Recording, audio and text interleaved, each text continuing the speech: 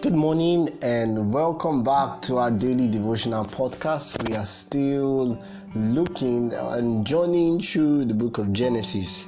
We are still in chapter 1 and today we're going to be focusing on the power of God's word. When we read Genesis chapter 1 down to chapter 2, we clearly and unequivocally see the power of God's word.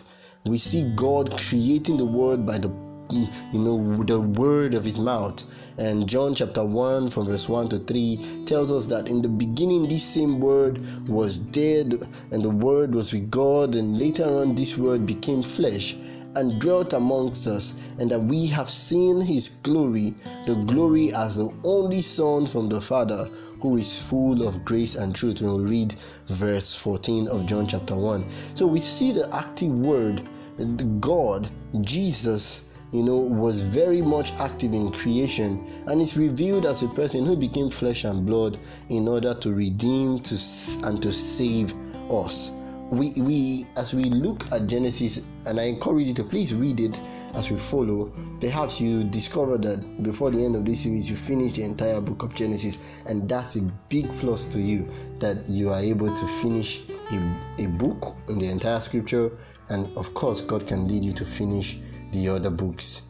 When we read chapter 1 to chapter 2 of Genesis, we see repeated words or phrases which indicates their importance.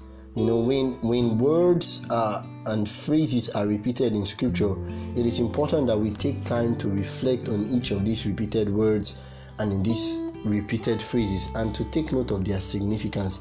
One of those words we see was, and it says, and God saw that all that he had made was good. So we kept on seeing God declaring that it was good in each day.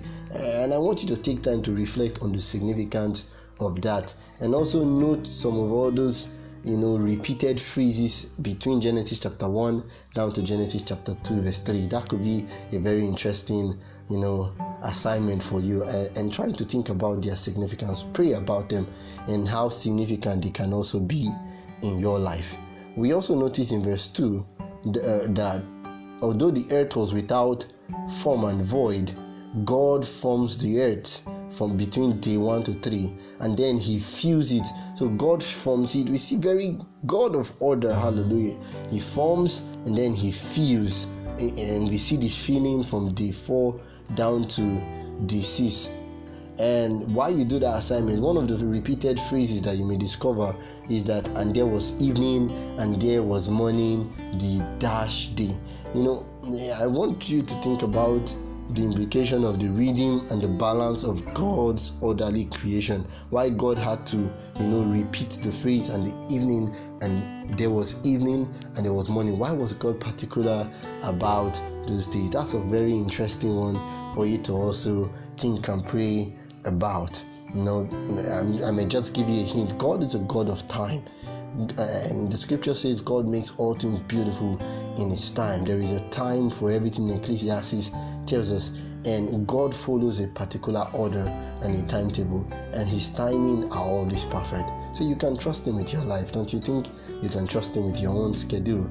God knows what's best, and let the evening and the morning come when it's your time. It's going to be your time. Only stay faithful, only stay humble, and God will meet you right when you need him. Amen. Another repeated phrase we find in the book of Genesis is, and God said, and God said, and God said. We read in Genesis 1 verse 3, verse 6, verse 9, verse 11, verse 14, down to verse 26, verse 29, we see God kept on speaking. As God speaks, creation is bettered.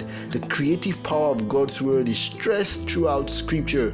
When we read Isaiah 55 from verse 10 to 11, John 1 verse 3, Romans 4 verse 17, we see God's creative power in his word.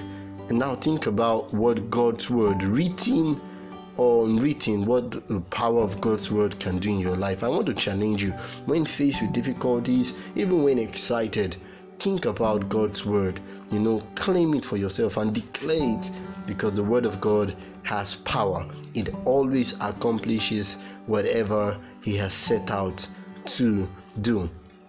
Genesis chapter 1 climaxes with the creation of humanity in Genesis chapter 1 verse 26 to 31. And I want you to note the way in which this final creative act of God is quite different from the previous creative acts of God. And think about the distinctiveness of humanity as is emphasized in Genesis 1 verse 26 down to 31.